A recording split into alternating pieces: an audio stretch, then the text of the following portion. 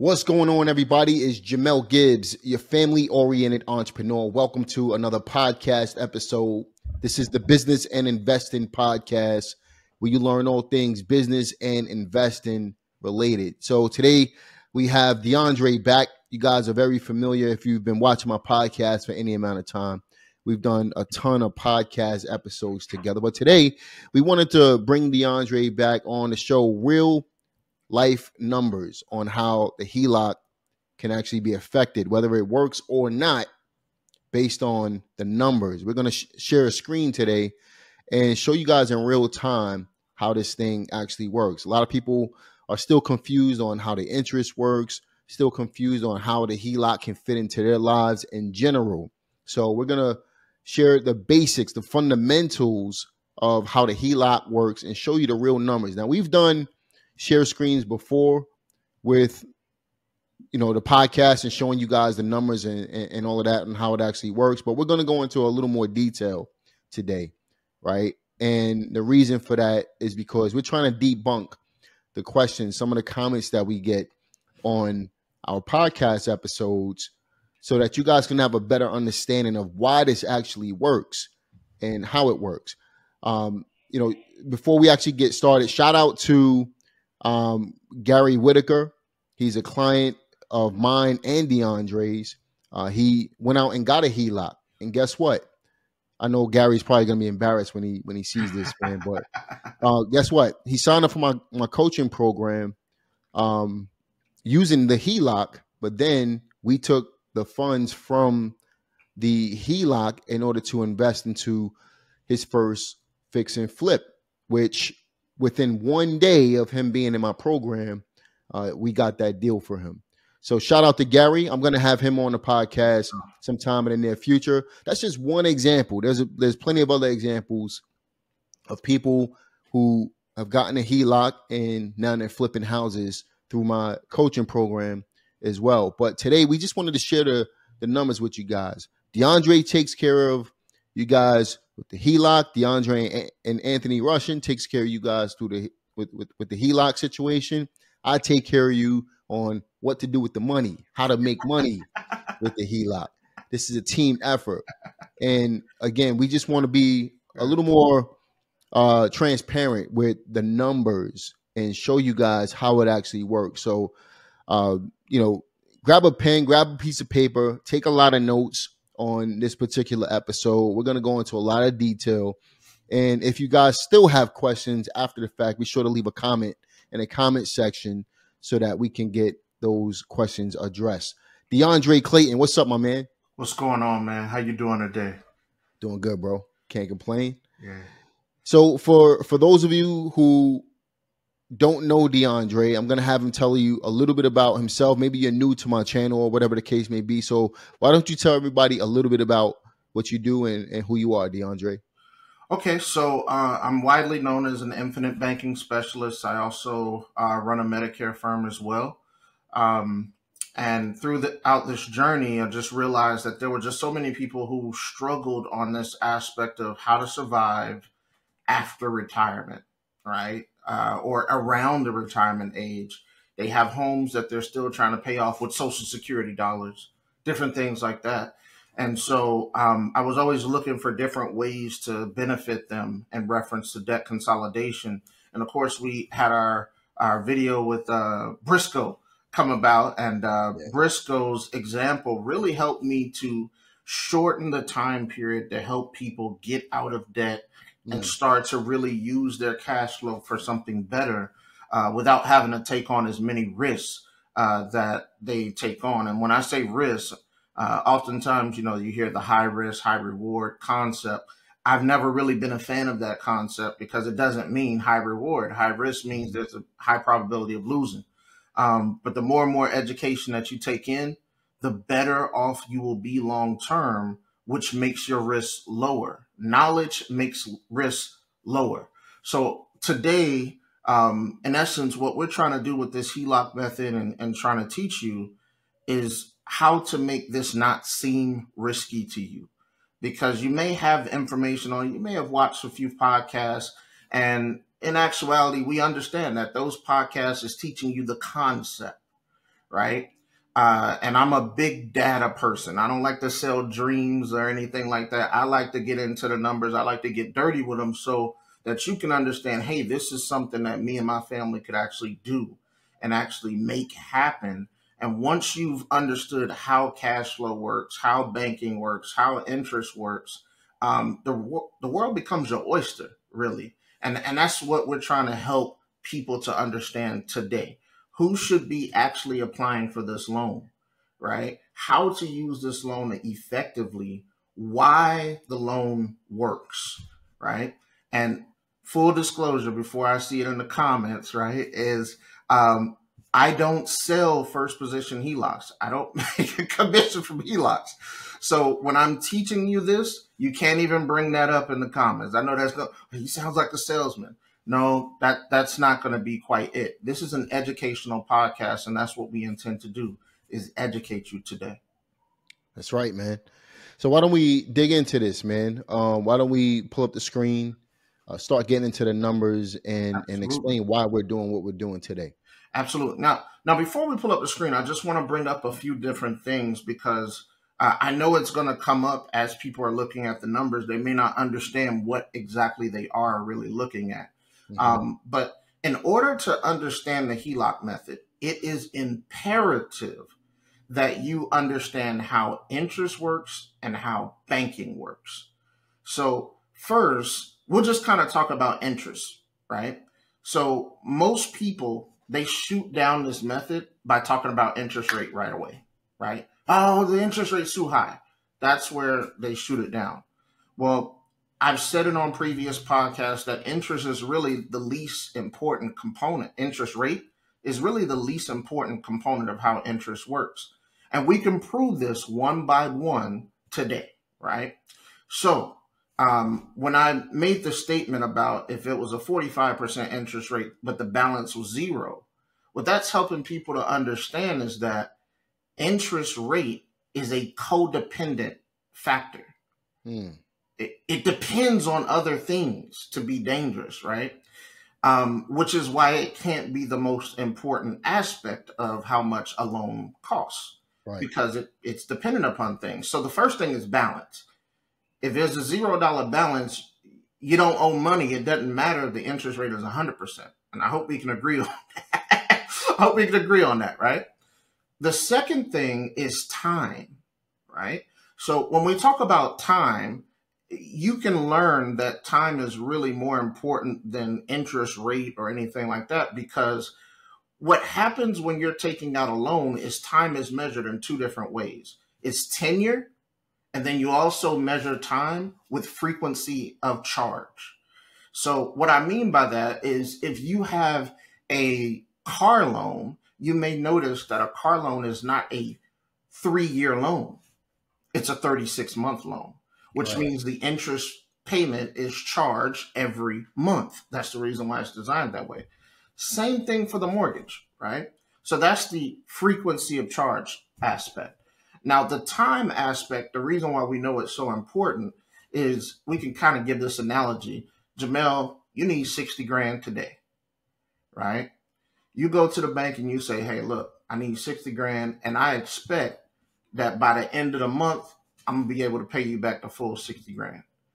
Would the bank loan you 60,000? Would they loan me 60,000? Yep. They loan me the 60,000. But for somebody else, I'm not sure. Would they loan you 60,000 for 1 month? No, they're going to do it over a period of time. They're going to do it over a period of time. Why are they doing it over a period of time? So it lowers the payments and they make more money in interest. Exactly, right? If time is not attached to interest, the rate doesn't have a chance to be charged, right? So, for instance, if you got a credit card, you go ahead and you finish off paying everything in a given month, you'll notice that you don't have a payment going into it. There's no interest payment going into it because time is required for interest to be dangerous, right? Positive or negative, right? But most of the time, people deal with time from a negative aspect when it comes to interest. Now, the third most important component of how interest works is what is the class of the interest? So is it simple interest? Is it compound interest? Is it amortized? So I want to make sure this is very clear. Most things you have in life are not simple interest. Most things, car loan, yeah, yeah. But most things are not. Yeah, you're Most right. things are not simple interest. Most people, their frequency of using debt is probably in an amortized or compound interest setting. Yep. Right? So credit cards, homes, that's kind of common, right? And so simple interest, I like to say it's simple as pie. Simple is anytime you pay debt, the best way to pay debt or the best place to pay debt in is a simple interest environment because more of your money goes towards the principal. That's a fact, right? Now, of course, when you talk about compound interest, the reason why it's so dangerous is because it allows itself to charge interest on top of interest. So it charges interest on the previous month, so on and so forth, or whatever that snowball effect has become. And then you have amortized interest, which kind of works at like an 80, 20, 70, 30 for the first 13 years, if we're talking about a home in particular, because that's what we're talking about today. But you have this situation where about 80% is going directly towards the interest, and then about 20% is going directly towards the principal. So if we focus on interest rate first, the reason why it doesn't make sense is because it's not equal. It's not an apples to apples conversation. If a person is inside of a HELOC, it's a simple interest vehicle. If you're inside of a mortgage, it is an amortized vehicle. Not the same. It's not the same. It's not the same in regards to interest. And you'll see that today. But the other portion that I would like to make sure people understand is you have never understood interest. Most people haven't. Most people understand taxes, right? So like if I told you to go and get a Snickers bar, you kind of don't expect to pay taxes on that Snickers bar indefinitely. But if I tell you to go and get a home, you expect to pay property taxes for the entirety of the ownership of the home. That's a simple concept. But the whole concept of debt consolidation is built around the fact that you can't keep up with different classes of interest. That's what debt consolidation is for. If you go and get a debt consolidation loan, the main purpose is you got this credit card over here that charges 25% and it does it on the 22nd. You got another one that charges on the 7th. You got another one that charges, and they're all different percentages. And so you have this triggering effect of the statement balances being due at different times, and you're falling behind because you don't know how to keep up with the vast degree of interest payment and classes that you have, right? So what do? You get a debt consolidation loan, you put it all into one place, and you say, okay, I'm going to change the class of the interest, I'm going to change the interest rate for an extended period of time. So class of the interest, I may take a simple interest loan and say, okay, I'm agreeing to 7%. I'm agreeing to 10% because I want to get rid of 20, 30, 29, 21, whatever percentage. Right. And I want to get rid of the compound. So what happens when you take a debt consolidation loan out? You no longer have an interest payment on the things you paid off. Right? So your credit card will no longer have a minimum due balance. Now, why is this so important? Well, in the HELOC, you're consolidating your largest debt, which means there is no longer a mortgage in place. The class of interest has changed, right? So just to clarify that real quick. So you're saying, and this is just for everybody listening, if we're thinking about a HELOC versus a mortgage, you can liken a HELOC to taking out a debt consolidation loan. Yeah. And that's not to be confused that saying that HELOC is a debt consolidation loan, because it's not. But if you're thinking along the same lines of what we're talking about, you're saying that a HELOC can be equivalent to a debt consolidation loan because of the way the interest is set up, right? Yes. Well, and to be frank, when you're talking about a first position HELOC, it is a debt consolidation loan because it's consolidating the mortgage. It is at least getting rid of that. It has the ability to get rid of far more things than the mortgage. So, even when I ran your numbers and then I added your cars into it, right? So it can consolidate a great deal of debt, which is normally what people would use the second position for. They might say, oh, I want to get my home done, or I have some credit cards out there lingering and I want to get rid of them. Well, you're doing that because you recognize that you can't keep up with the payments that they've generated already. So you're like, all right, well, the HELOC will make that easier and it'll make my credit profile better. And that's not a bad idea. It's smart. You're changing the class of interest. However, where people get stumped on this first position side is they just are like, well, but the mortgage has a low interest rate. So they can understand it when it comes to the credit card. They can't understand it when it comes to the mortgage, right? Now, the next thing I'll say is really important to understand this concept is banking, right? So, and this is going to be really quick. Before we even jump into the banking part, what about those who say, the HELOC is going to have an adjustable rate? How should we address that type of question?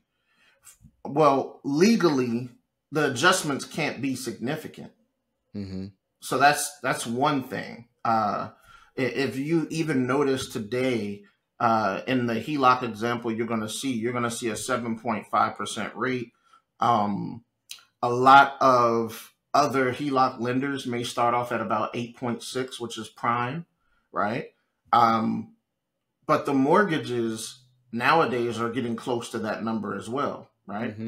And so when you talk about it being an adjustable rate, here's the reason why the rate being adjustable doesn't matter as much on a HELOC as it does a mortgage.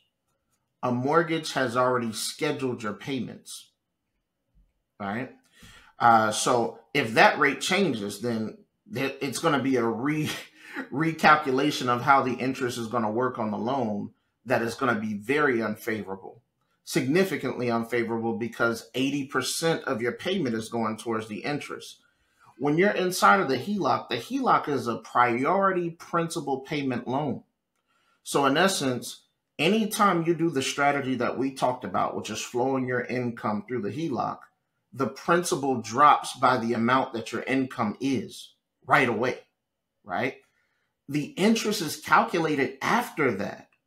So kind of think of the difference of, if we were talking about how a W-2 worker is taxed versus a 1099 or a business owner. A W-2 worker is taxed on their gross, right? Which means they pay far more taxes than a 1099 person because they're taxed on their net. Now, the 1099 person can be taxed more than a W-2 person with the same income, but the only reason why that would happen is because they didn't deduct. They didn't write anything off. Yeah, but the law has allowed you to write off quite a bit being a business owner. So what happens is most write off a significant amount and they bring down what their income looks like to the government. And now the government has to tax them on that number, right? Until you got to borrow money and then you want to keep you got to borrow money and then you want to keep your income high. I always bring that up too, because real estate investors, and when I'm doing a consult with a real estate investor, they almost don't want to tell me their income. And I'm like, I'm not in the IRS. Like, bro, just give me the numbers, man. It benefits you to write less off when you're trying to get loans to a bank in order to be able to buy more real estate. Or at least establish a relationship. But once that relationship is established, it benefits to just write more stuff off. Absolutely. Yeah. And a HELOC may benefit you even from that standpoint a little bit better, because if you gain access to a lot of money, you have less opportunities where you're going to be going and asking for a loan anyways. Right. Right. That's just common sense. If you're looking and you're sitting on 200, 300,000, you're probably not going to ask, hey, can I borrow 60,000 for this fix and flip? you're probably not going to do it. You're probably just going to go ahead, send the money out, continue the process of flowing your income through it, right? But as I was saying, when it comes to the 1099 worker or the business owner, they're taxed on their net. So when you're thinking about the interest payment on a mortgage, the interest payment on a mortgage is very similar to being a W-2 worker. The interest payment on a HELOC is very similar to being a business owner. If you're flowing all of your income through it, the principal changes all the time. So you're not charged a flat interest rate. You can't be charged a flat interest rate on a number that fluctuates the whole month. Whereas in your mortgage, obviously, you're going to be charged a flat interest rate because you only put one mortgage payment in, right? Now, as I mentioned, let's go towards the bank. But even still, to debunk even the adjustable rate. So you might have an adjustable rate mortgage on your, you might have an adjustable, well, you might have a flat interest rate on your mortgage versus an adjustable rate, but you know what's going to fluctuate it is, the taxes. Yep. Taxes, that's your adjustable rate right there. Yep. You know what I mean? So your payment is going to go, it's not going to ever come down, but it's going to continue to go up. That's just what it is. You ain't lying. I see that as a problem all the time too. That comes up in many. Like, man, my mortgage payment just went up. And it's interesting because a lot of people don't bring that up when they start thinking about the HELOC. They're just thinking, oh, that's all bad. I'm in a fixed, but you don't live a fixed life when you're in a mortgage. You don't, right? And it's important to be realistic about that, right? It's really important to be realistic about that. Now, the other thing, and I know that you and Anthony kind of touched on it, but I like to touch on it too, because some people say, well, what about me just making an extra payment on my mortgage? Okay, cool. You could make an extra principal payment on your mortgage, but that other payment still went 80% towards the interest. So they try to say that you're going to pay it off quicker doing that. No, you wouldn't, because the other payment has been decided already. Right. So you could try to get around it. And then the other part of it is the concept that we're teaching is really a concept of understanding how money works first. So we need to be very clear about money. Money is currency. Currency, listen to the word current. It requires movement at all times in order to stay ahead. If money stops or it stales at any point, you will be caught by inflation, right? That's just how it works, right? So there are 3 principles to money that we need to talk about. Those 3 principles to money is that money should always be doing these 3 things: either growing, paying off debt, or protection. If money doesn't follow any of these 3 principles, you have already started losing money. I can guarantee you that. So why can I guarantee that? Well, most of us are sentimental about money, which is the reason why even the concept of saying, well, I could do exactly what they're saying with my mortgage, it's not likely, because psychologically you can't do it. I can't tell you how many consults I've met people and they have $20,000 of debt, but they have $45,000 of cash on hand, and they're deciding to pay the interest payment. Why? Because they're sentimental about having a certain amount of money in their account. Some people are like, man, I need to have at least 20,000 in my checking. I just can't go to sleep unless it's 20000, right? There's a certain level of comfort for them to have that much. It's a level of comfort. And that level of comfort is understandable in a mortgage. But when you switch over to a HELOC and your money, the money is already there. It doesn't make sense anymore, right? Yeah. It won't make sense anymore because all of your money is supposed to be moving. So the stockpiling you've been doing, you have not been that successful, because when you stockpiled, your money wasn't growing. It serves as a slight protection, but not a big protection, right? Because if an issue happened with your house that was very detrimental, an issue happened with your health that was very detrimental, that little emergency funds is going to be go. All right. Yeah. Because most people don't save 6 months of emergency fund. Right. Now, the third thing is it paying debt off? Money in a savings account is not paying debt off. It's not paying debt off, and it's not growing, right? So why is that so? So just to stop there for a second, just to be clear on what DeAndre is saying, so that you guys can understand.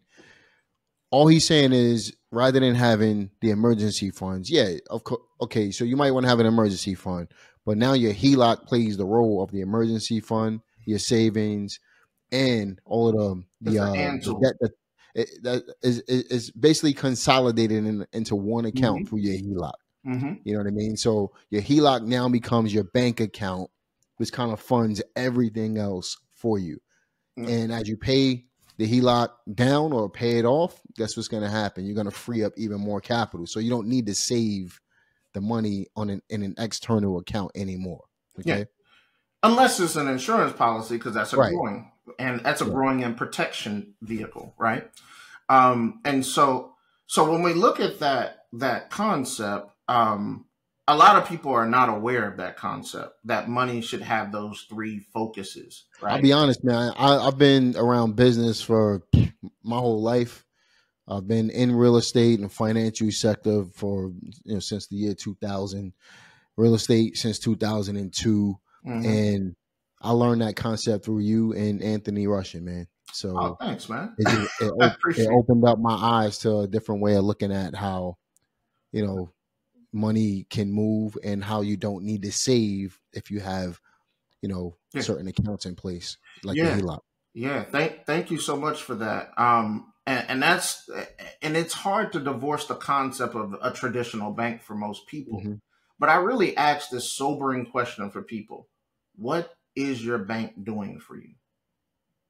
What is it doing for you? Just kind of moment of silence. Charging fees, man. Right? So most charging fees, most having a hard time gaining access to capital when you need it. But here's what most people don't think about. Everybody who has ever had a bank account is a private lender. However, you're a private lender who never chose the terms of the loan. The bank is the only one who has ever gotten away with borrowing money from people that people are giving them willingly and telling them how much they are willing to pay on the loan, which is that little interest payment that you get for $5.62 when the year comes up, because your account is really only giving you 0.25% interest, right? So now we say, okay, well, do I really want to be in that situation, or do I want to be in a reciprocative situation? So a reciprocative situation means that when you need money, it gives it to you. When you don't have money, it can hold you over for a certain amount of time, right? That's when your house becomes a home, right? Right now, your house is a house. For most people, your house is a house. And I use the analogy of, and I'm going to get a little geeky here, right? But there's these two biology components. One of them is called, mutualistic relationships, rather. But one of them is called a parasite. And the other one is called a symbiote, right? So now a parasite is something that has a host and it feeds on the host the whole time. Now, I can prove to you that your mortgage feeds on you. The first thing you think about if you lost your job or your income right now is, how are you going to pay the house? That comes before your family. Now, you may think, well, the reason why I'm thinking about how am I going to pay the house is because I don't want my family out. But in essence, if your family didn't pop up immediately and the house came up immediately, that's a parasite. It's leeching off of you, right? Now, a symbiote, however, and I don't know how familiar Jamel is with Spider-Man. I'm playing. I ended the game twice for my Spider-Man 2. So you got it. Yeah, all right. So Venom, right? Yeah, Venom. I said Spawn. My bad. So Venom is the character on Spider-Man that has a symbiote on him. And Yeah. in the game, what you mentioned, the guy who gets it is actually sick before Venom gets it on him, before Venom merges with him, right? Before the symbiote merges with him. Well, what a symbiote does is it reciprocates. So it makes it so that you love it so much that you don't want to get rid of it. And that it lets you know that it needs you alive as well, right? So if at any point you die, the symbiote recognizes that, hey, I'm done for. Now, why do I bring up that analogy? Well, I bring up that analogy because your mortgage, and I can say this again, it does not care about you. There were over 100,000 foreclosures in the first quarter of 2023. Over 100,000 of them. And projected to continue being that way throughout the rest of the quarters that happened. So we'll see what the final numbers are after January. But when people say the HELOC is dangerous, I'm always kind of surprised because there's only been one foreclosure since 2014. Why am I telling you this? You have to think differently. Just because something's conventional does not make it right. Right? Does not make it right. Jamel, you like mangoes? I do. You do? I'm gonna trip you out right now. So on this concept of conventional and how we just easily go along with things in society without really questioning it. So me and my wife, we went to a Mexican restaurant a few weeks ago, or actually, no, it was actually a month and a half ago. But when we went there, there was a dessert called Sopapilla Tropical. Sopapilla Tropical. And basically what it was hot mangoes cooked like apple pie. So brown sugar, cinnamon, the whole nine in the mangoes. And then there was ice cream on top. And then there was like these little tostados or whatever you call them on the top, sprinkled with brown sugar and cinnamon on those as well. And me and my wife were looking at each other while we were eating this in amazement and confusion at the same time, because we were like, I know what I ordered, but what is this we eating? What is this hot stuff, right? What is this hot stuff? And we was like, it's mangoes. And then we started thinking, have we ever had mangoes hot? And she said, no, I ain't never had mangoes hot. I said, yeah, we only eat them raw or we put them in a smoothie. That's it. And then I started going to bakers and I asked them, do you like mangoes? They said, oh, mangoes is one of my favorite fruits. I keep like 8 or 10 of them in the house at all times. And I said, have you ever baked with mangoes? Have you ever made a dessert with mangoes? Every last one of them said no. I said, well, why not? I just never thought about it. What restaurant is that, by the way? Oh gosh, man, it had some name with oh God, it was a long name. It was like Tikatuka. It was local. It was in King. It was in King, North Carolina. Okay, it was a little far, but yeah. So after asking like 5 different bakers, all of them said, I've never cooked with mangoes, but I love mangoes. It's one of my favorite fruits. And what that told me was that there are so many things in society that we just take for face value and we allow it to just move us in a certain direction, right? That even the things that we would think would be awesome, we just, I'm good on that. And so one of them, she made a mango cobbler after I brought this to her attention. She said her husband was like, yo, that's the only dessert we need in the house from now on, right? But I say all this because if your mind is listening to this podcast and you're like, it doesn't work, it doesn't work, it doesn't work, ask if you're saying it doesn't work simply because you haven't seen it or you don't know people who have done it, or because you actually know the math behind it, right? And so with that being said, now we'll go into the math because I wanted you guys to have that whole premise of understanding those things before we go into the calculation. So this is a calculation that I ran just this maybe 2 weeks ago or so. And let me know if I need to zoom in a little bit, Jamel. All right, it looks good for now. Looks I think you're good? good, bro. Yeah, like that. Sure? Okay. All right. So this is a person who is in a home, principal loan 270,000. He actually has only been in the home for, and actually let's do this because it wasn't. He's only been in the home for 2 months, right? Okay. He's only been in the home for 2 months. Now, I'm running this calculation just so you guys see the difference on the numbers when you're looking at flush numbers. So his mortgage is 270,000. His interest rate is 6.6%. Now, we will fluctuate this just to prove this true for you guys, because you might say, oh, that's just so high. Why would he even run that? We're going to run it lower as well. But I want you to see the original, what his real numbers actually are right now. Now, his homeowner's insurance is $145 a month. His property taxes is $379 a month, and he's paying $250 on his PMI because it's a new home and that's the loan that he got into, right?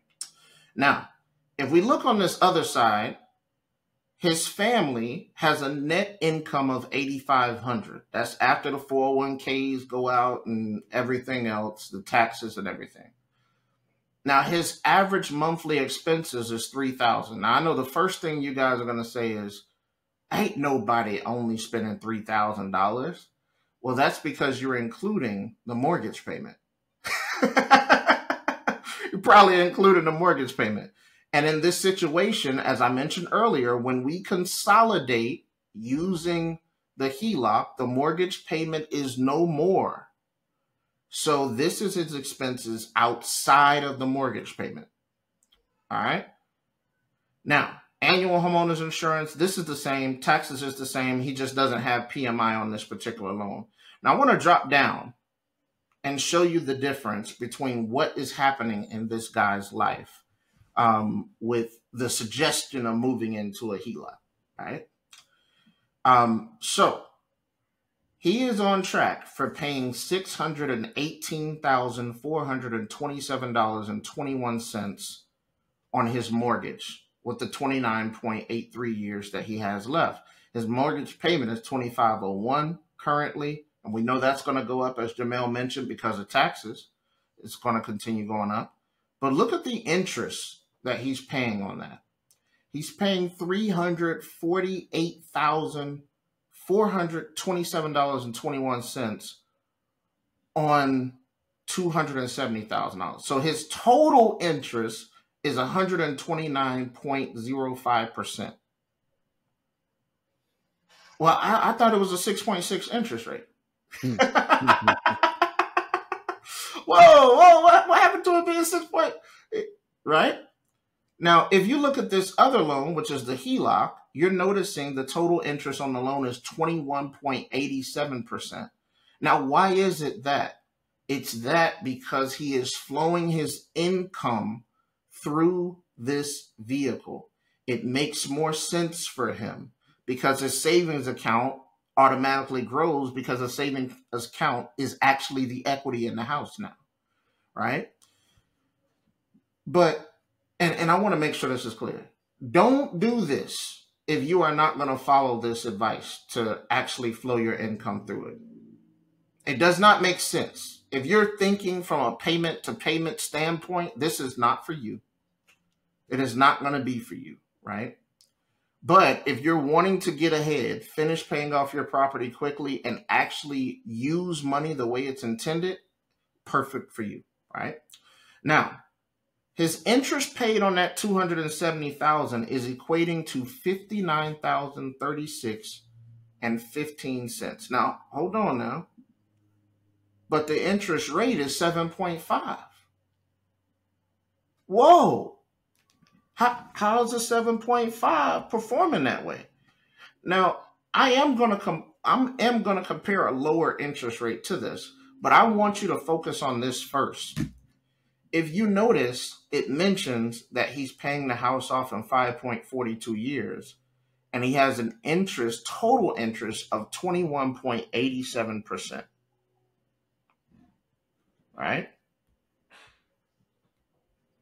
So, what does that mean? Well, if you took this 21.87% and you divided it by the 5.42, you would get that his payment is actually 4.035% a year. That's how much interest he's paying on this loan per year, because he decided to continue chopping the principal down. The interest payment had to be commensurate with the average daily interest calculation. Now, that doesn't equate to 7.5%. It's not equating to 7.5% because of the fluctuation of the actual principal number constantly, right? Now, this number is for those who say, oh, no, high interest rate, da, da, da, da. This is if we made this a 30-year loan. So this is saying if this loan lasted for 30 years at this rate of interest that they were charged, total interest that they would charge, it would equate to 1.4084%. Now, Jamel, do you know any mortgage today that you could get for 1.4084%? No, it is impossible, man. Not at all, right? This is because this is how numbers work. So I want to make sure this is clear. Now, when we drop down and we really get into the gritty details, Jamel, do you need to zoom in a little bit more here? Just a little bit, yeah. All right. How is that? That's perfect. Perfect. All right. So I want you to notice something about the interest payment on the house here. And we're just going to use 2 years as the barometer. So 2 years, which is month 24. So it starts off, the interest payment starts off at 1.485.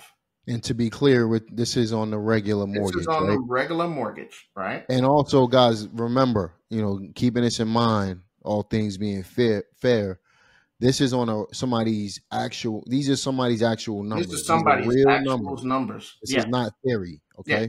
No theory here at all. Right?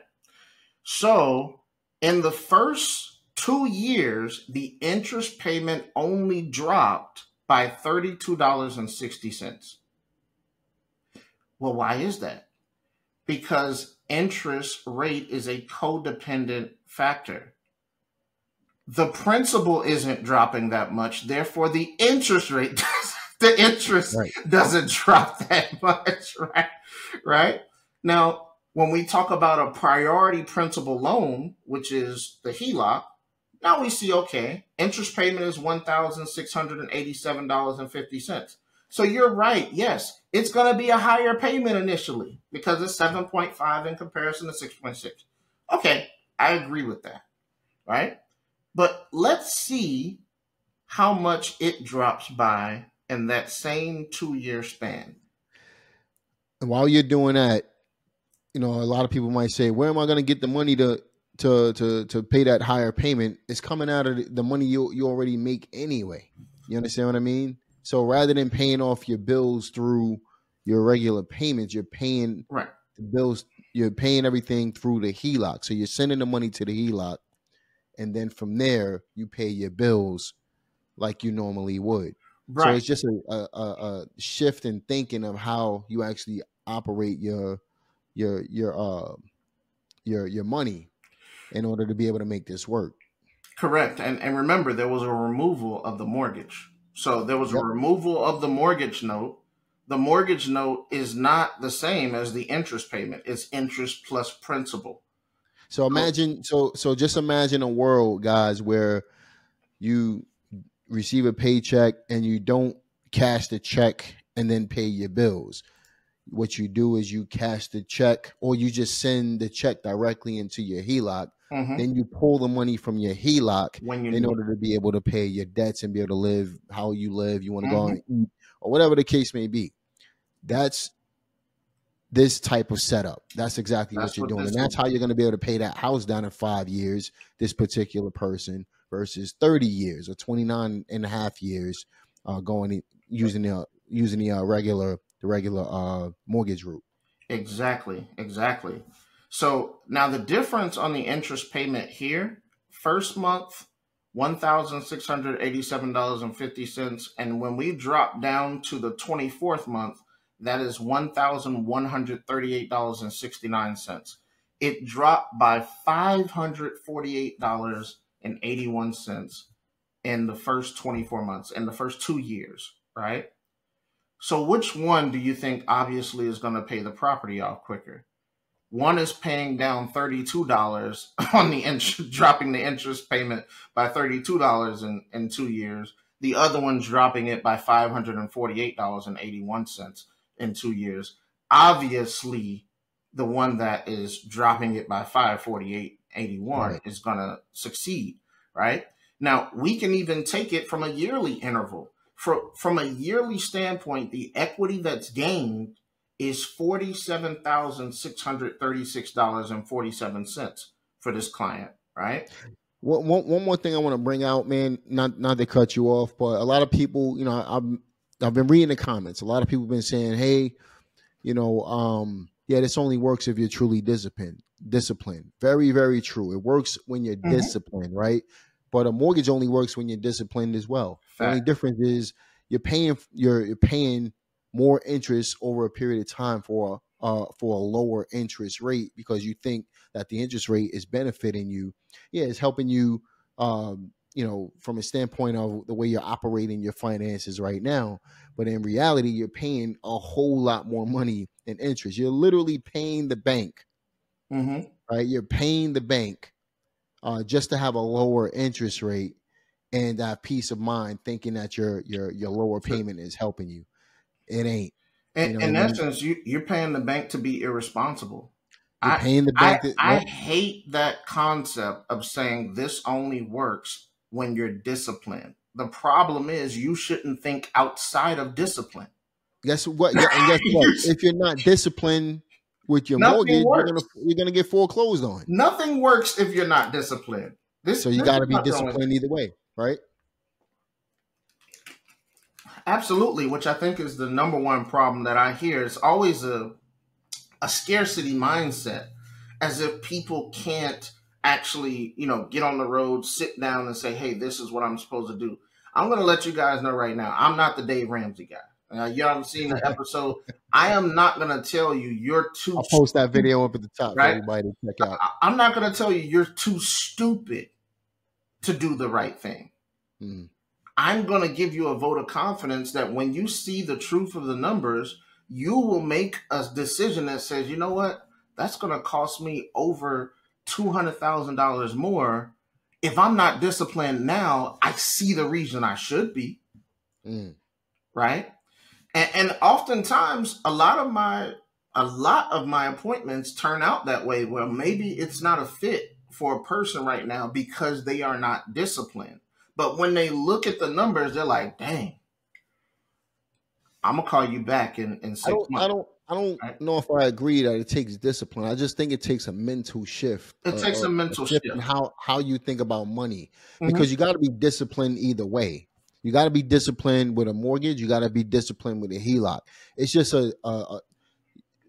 especially in America, as Anthony brought out, other countries are using this, flawlessly, right? But in America, we're sold the idea of having a lower mortgage payment. We're sold the idea of the way we operate, amortized mortgage, right? So that's all. When something is all then you tend to gravitate toward that particular situation in order to be able to make yours work. I think that this just takes a mental shift on it takes a shift on how you think about finances and how you're thinking about your mortgage and things like that in order to be able to really operate under this type of because it doesn't really take any extra ounce of discipline. It just takes a different thought process on how you structure your finances. That's really all it is, man. For most, it doesn't. For some, it does, right? And so what I mean by that is I've found that people who have maybe lost a job before, they are far more disciplined than people who have never lost a job before. So naturally, when they go through their numbers, they're so serious about their numbers because they've had to go to the ramen noodle stage before. And they're like, hey, look, we not going, Tighten them belts, man. we tightening belts, right? And so, if I'm frank with you, even though I say I'm not the Dave Ramsey guy, those people who prescribe to Dave Ramsey, this would work for them 100% of the time. Mm-hmm. They have more discipline. That's this will work for them 100% of the time because he's creating such an environment that makes you like, hey, I can't go on vacation. I can't do this. I can't do this. I can't do this. I can't do this. That this will be your saving grace. You would be out of debt way faster if you applied the same mindset and then you took it here, because what he's not doing is getting into numbers. He's giving you simple theories about how to pay debt off. Look, you don't have to be brilliant to know that you need to stop going out to eat as much if you don't have the money. That doesn't take a genius that you're spending a lot of money at McDonald's, you're spending a lot of money at Chick-fil-A or wherever you're going, or you're spending a lot of money buying change, jewelry, so on and so forth. It doesn't take a genius to show you, hey, this is why you have a leak in your boat from a financial standpoint. What takes a genius is helping you to understand how to be efficient, right? And that's what this conversation is about. It's not simply just about paying debt off. It's about how to be efficient while you pay debt off, which allows you to go and after opportunities like what you mentioned with Gary earlier, right? He was not in this situation where he could be making $60,000 or $70,000 off of a deal beforehand, right? So a lot of you who are so focused on interest rate, you're not even focused on the aspect that when you gain access to money, you gain access to opportunity that makes money. 100% a fact, man. That makes money, right? And if you don't grasp that, you will struggle, because inside of a mortgage, there is no opportunity inside of your mortgage. Your money is locked up inside of it, right? Now, you might have opportunity if you are renting out a home and that home has a mortgage note on it and you're drawing a payment higher than the mortgage note, so on and so forth. Okay, that's true. But inside of your residential property, if you're in a mortgage, you're not benefiting yourself. That's right, man. There's no way around it when you look at this, right? And this is what he came to the conversation with. The guy who I met with, he is a scientist. He looked at these numbers and he was like, oh my gosh, I can't believe I signed that. And when we went through the conversation, I told him exactly how his mortgage paperwork went. He went to the mortgage loan officer. They flipped the page over a little bit. They said, sign here, sign here, sign here, sign here, sign here. He had no idea he was on the hook for $618,000. He had no idea, right? So why is that so important? Wake up. Think. It is okay to think. It might not be popular to think, but it's okay to think. It is very okay to think. Don't be ashamed of saying something doesn't sound right about this. They're even talking about doing 40-year mortgages soon. Like, that's crazy. Yeah, they've been talking about that for over a year. That's crazy. That's crazy. But these are the numbers. And here's the funny part. But guess who wins on a 40-year mortgage, man? Oh, the banks are gonna kill it. Bank wins all day. They're gonna kill it, man. So right here, month 65 is when this loan would be paid off in the HELOC.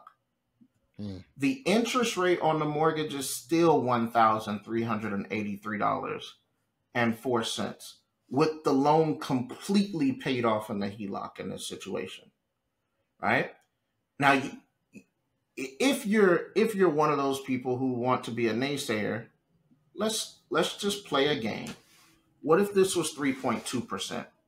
Oh, now we're comparing DeAndre said 3% ain't nothing. 3%. he's still paying $149,415.11, which is 55.34%. And the 7.5 is still equating to a total of 21.87%. What does this mean? It means that the interest rate means far more when you're in an amortized loan than a simple vehicle that's revolving, right? Why don't we do this? Why don't we bump that simple interest number up and see what happens? Oh, yeah, we love doing that. So, because people, again, interest rate being a factor in people's minds.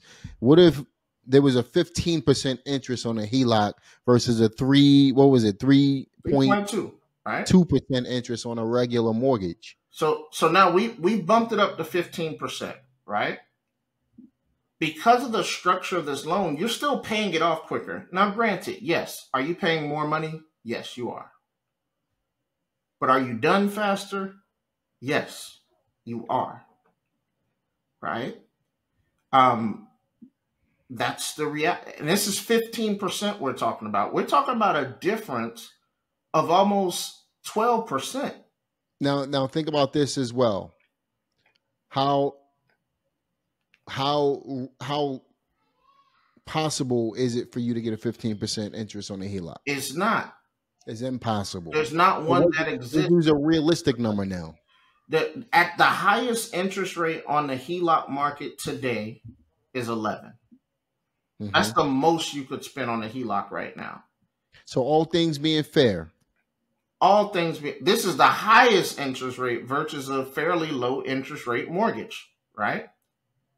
You would still be paying less on the highest current interest rate that there is in the market with this strategy versus the mortgage. Now let's use a realistic number, not even 3.2%, because that's not realistic anymore. We're talking about 2 years ago, right? 3.2%. Let's use today's interest rate for a mortgage. Let me look that was the client. The client got a 6.6 2 months ago. 2 months ago. Okay. This was 2 months ago, right?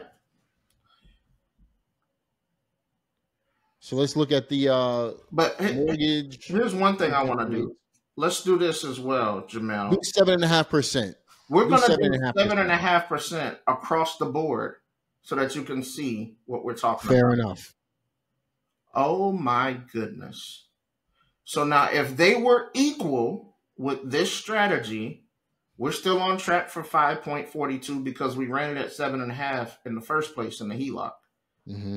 But if you were in a mortgage, you're paying $676,868.55 on $270,000 with a 7.5% mortgage. Now, do me a favor. Scroll up a little bit to the payment section or down, whichever way it went. Right, I think it was down. Here's what scares people. All right. Now, you see the payment amount, right? So what's the payment amount on the regular mortgage right here? The first payment. So the payment amount on the regular mortgage, well, that's $1,900, give and take. Yeah, that's telling you how much is. So you got that right here. $2,600, right? Yep. Now scroll down real quick. Now show us the payment amount on the first payment for the HELOC. Okay. Here's the payment amount for the first payment on a HELOC. How much is that? So it's an interest-only loan. So the interest is $1,687.50. And then the income that comes in on top of that was $3,815.50 outside of the expenses for the client. All right. So you got, let's say, a $3,800 payment, right? That's how much the principal. Yeah, went towards the principal. Yep. Versus a $2,600 payment, right? Mm-hmm. What the bank is doing is they're selling you on a lower payment. Yeah, absolutely. You understand? And that's what scares people. But as we've already debunked that earlier today, you're only going to do this if you're making enough money, right? Number one, if you can buy a house, then you can do this. The difference is where you're allocating the money. That's the key thing here that I don't want you guys to get confused. You might have a $3,800 payment, let's just say, but all of your money is going into that payment. Then you're going to pull out the money in order to be able to pay your bills versus doing it the other way around.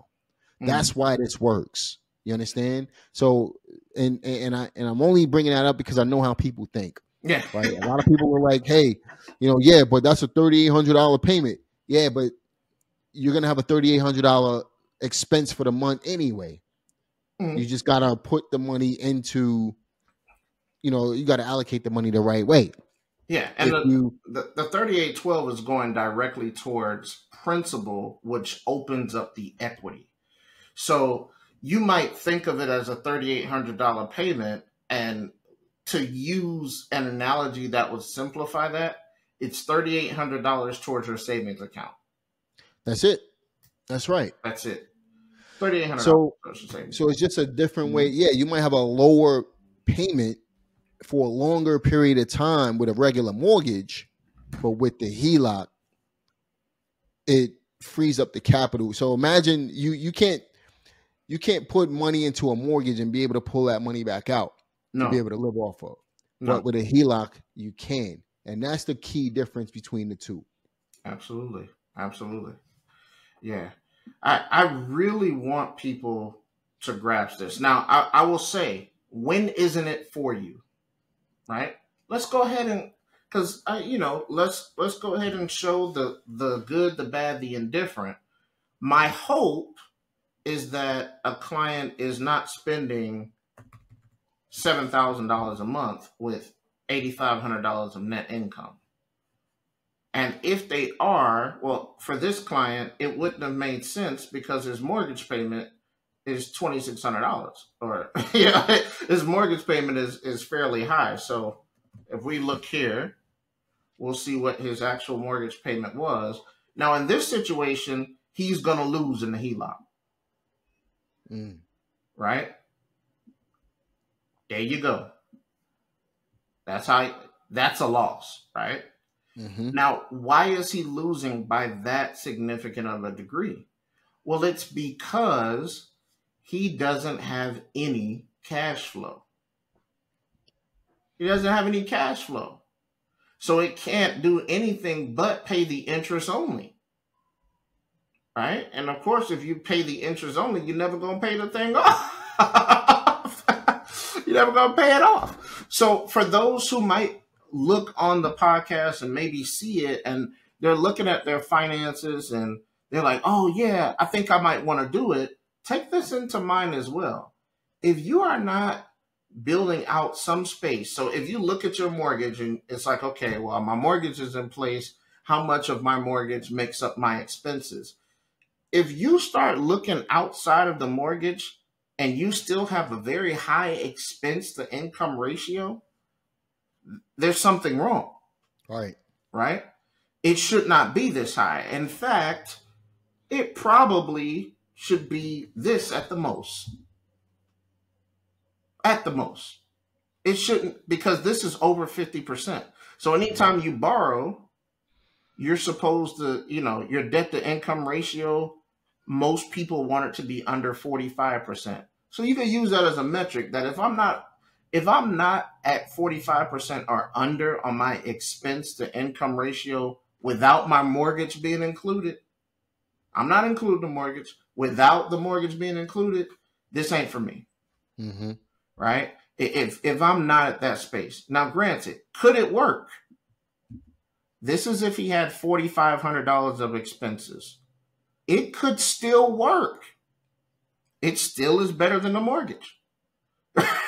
With $8,500 of income, yes, it's still better than the mortgage, even with $4,500 of expenses, right? So that's more than 50% of expenses in that situation.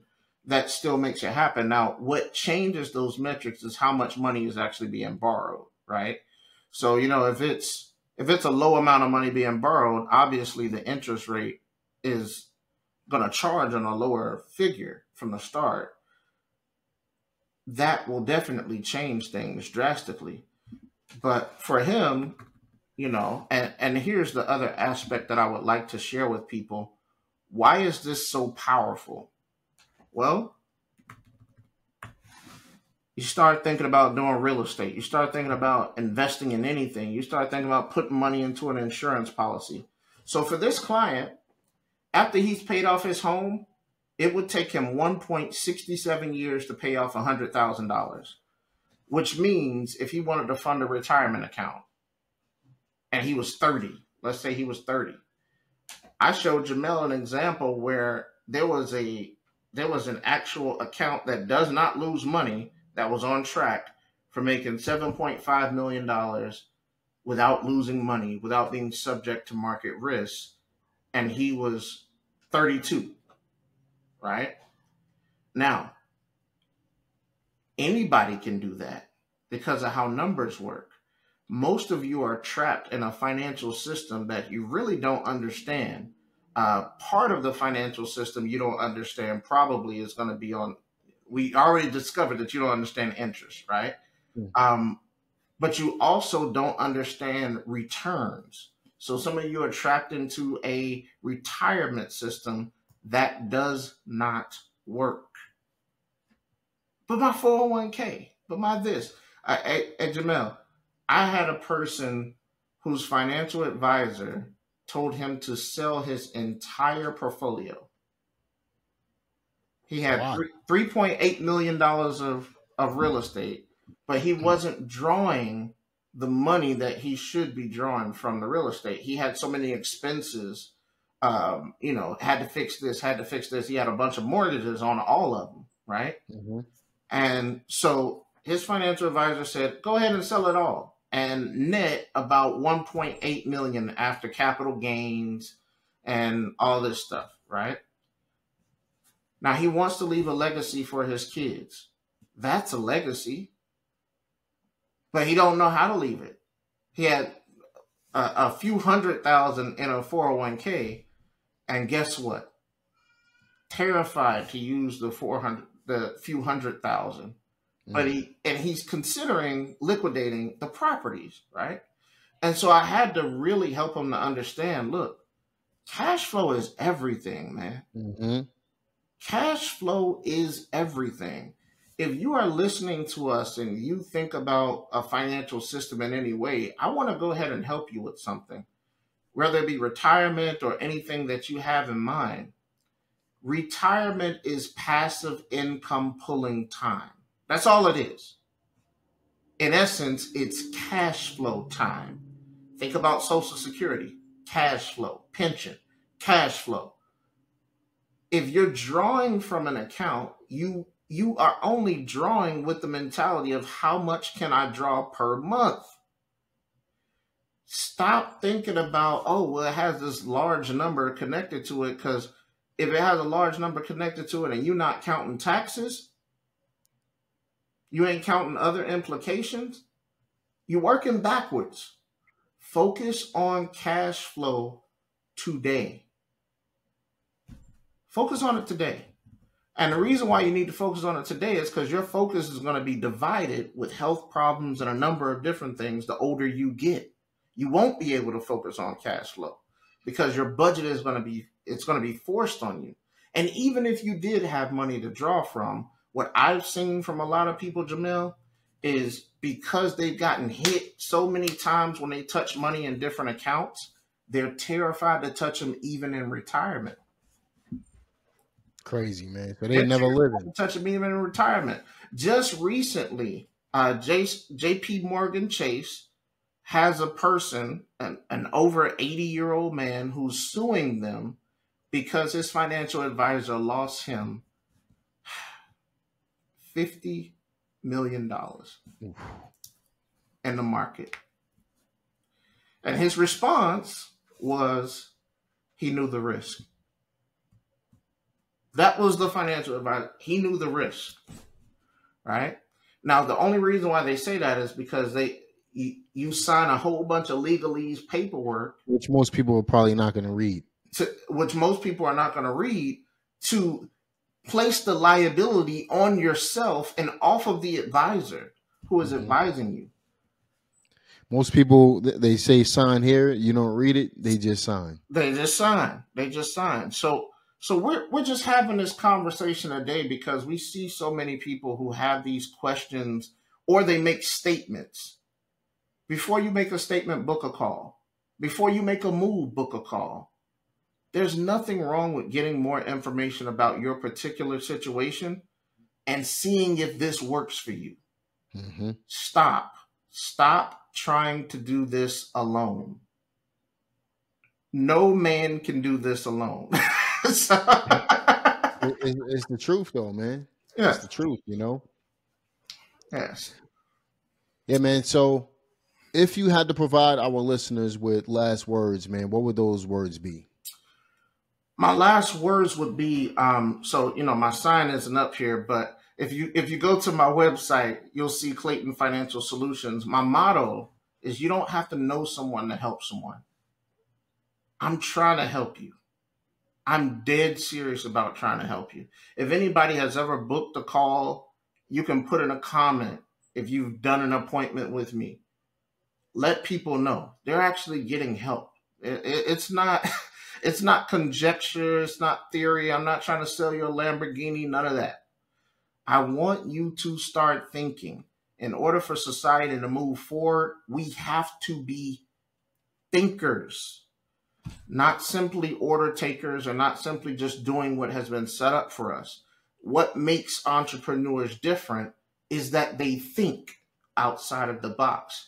The reality is thinking outside of the box nowadays is just thinking in general. That's it, man. That's it. So we definitely appreciate you hopping on today's podcast, man, continuing to educate the audience on how to make better financial moves and how they can invest that money into more real estate and things like that in order to be able to support their future and be able to live a comfortable life, not too far into the near future as well. Yeah, absolutely. Look, man, obviously we're going to have you back. If you guys got any questions, leave a comment in the comment section. Let us know what questions you have in regards to what we spoke about today. If you agree with what we were talking about, if you disagree, leave a comment in the comment section. We're happy to entertain those comments as well. But share this video with as many people as possible. Not too many people in our communities understand this type of information, and we need to be able to spread this information so that more people can make better financial decisions. So be sure to share this video. Be sure to like this so that it helps the YouTube algorithm. And be sure to subscribe to this channel if you want more detailed videos and podcasts and other content just like this. DeAndre, man, we appreciate you hopping on the line today. Thanks, and we look forward to seeing you guys on the next one. Anytime. And I hope that you benefited from today's podcast as well. We'll talk to you guys later.